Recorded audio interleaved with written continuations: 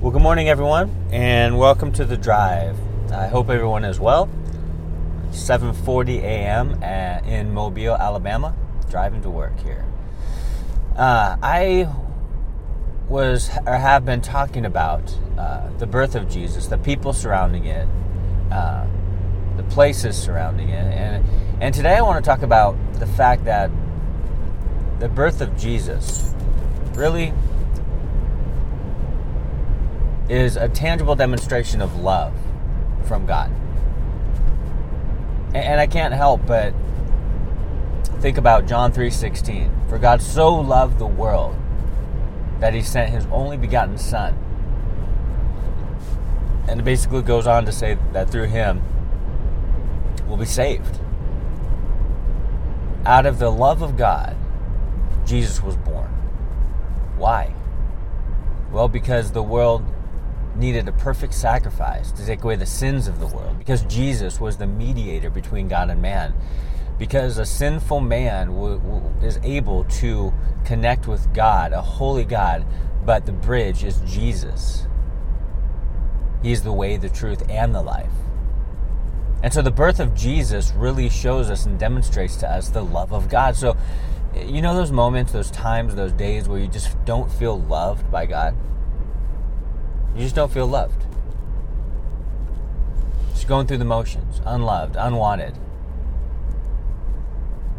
I encourage you that during those times, remember the birth of Jesus.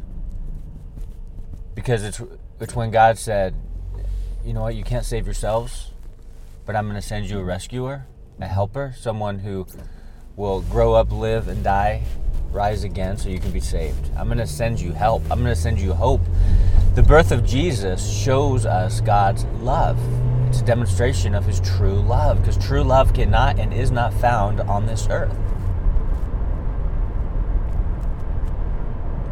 True love is found from God above, and he sent that true love to be born of Mary. He sent that true love to share the truth. Why? So people can be saved, so souls can be rescued out of the depths of despair, the depths of darkness. I love it.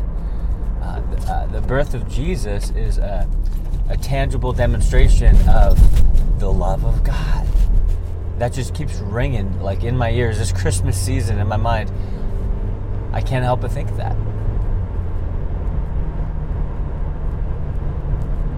It's because of love God sent his Son to be born of Mary. If you will, love entered the atmosphere of this earth, you know. It's amazing.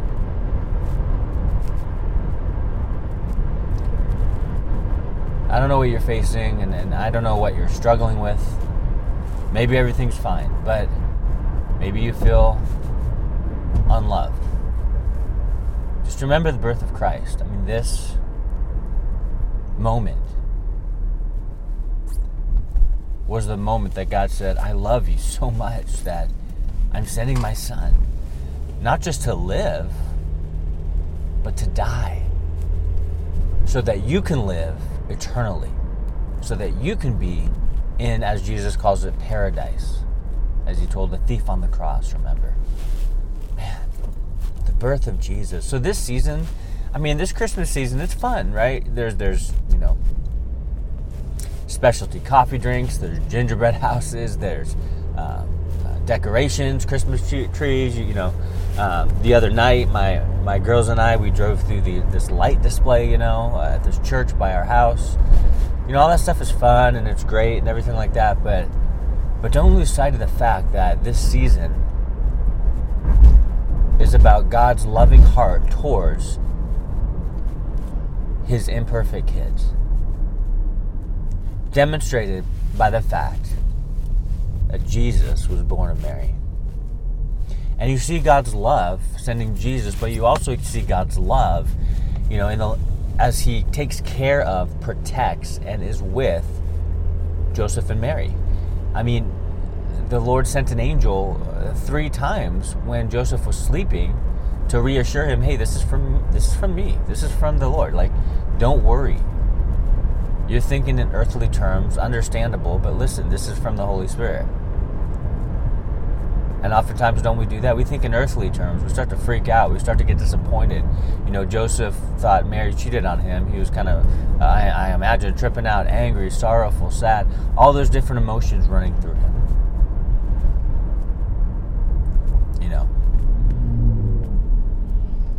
But out of the Lord's love, he comforted Joseph, reassured him of God's promises. Same thing with Mary. The Lord comforted her. Don't be afraid. There's no reason to fear.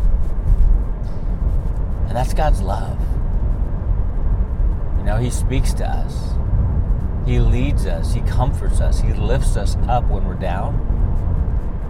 He gives us wisdom when we don't know what to do. He directs us in the way we should go so we can be protected, even as he called Joseph and Mary out to Egypt so that Jesus wouldn't be killed. All the babies, Herod having all the babies 2 years old and younger killed. God's protector. He's provider. All of these things, all of these actions from God towards his kids shows and demonstrates his great love. So please, guys, this season, don't doubt God's love for you.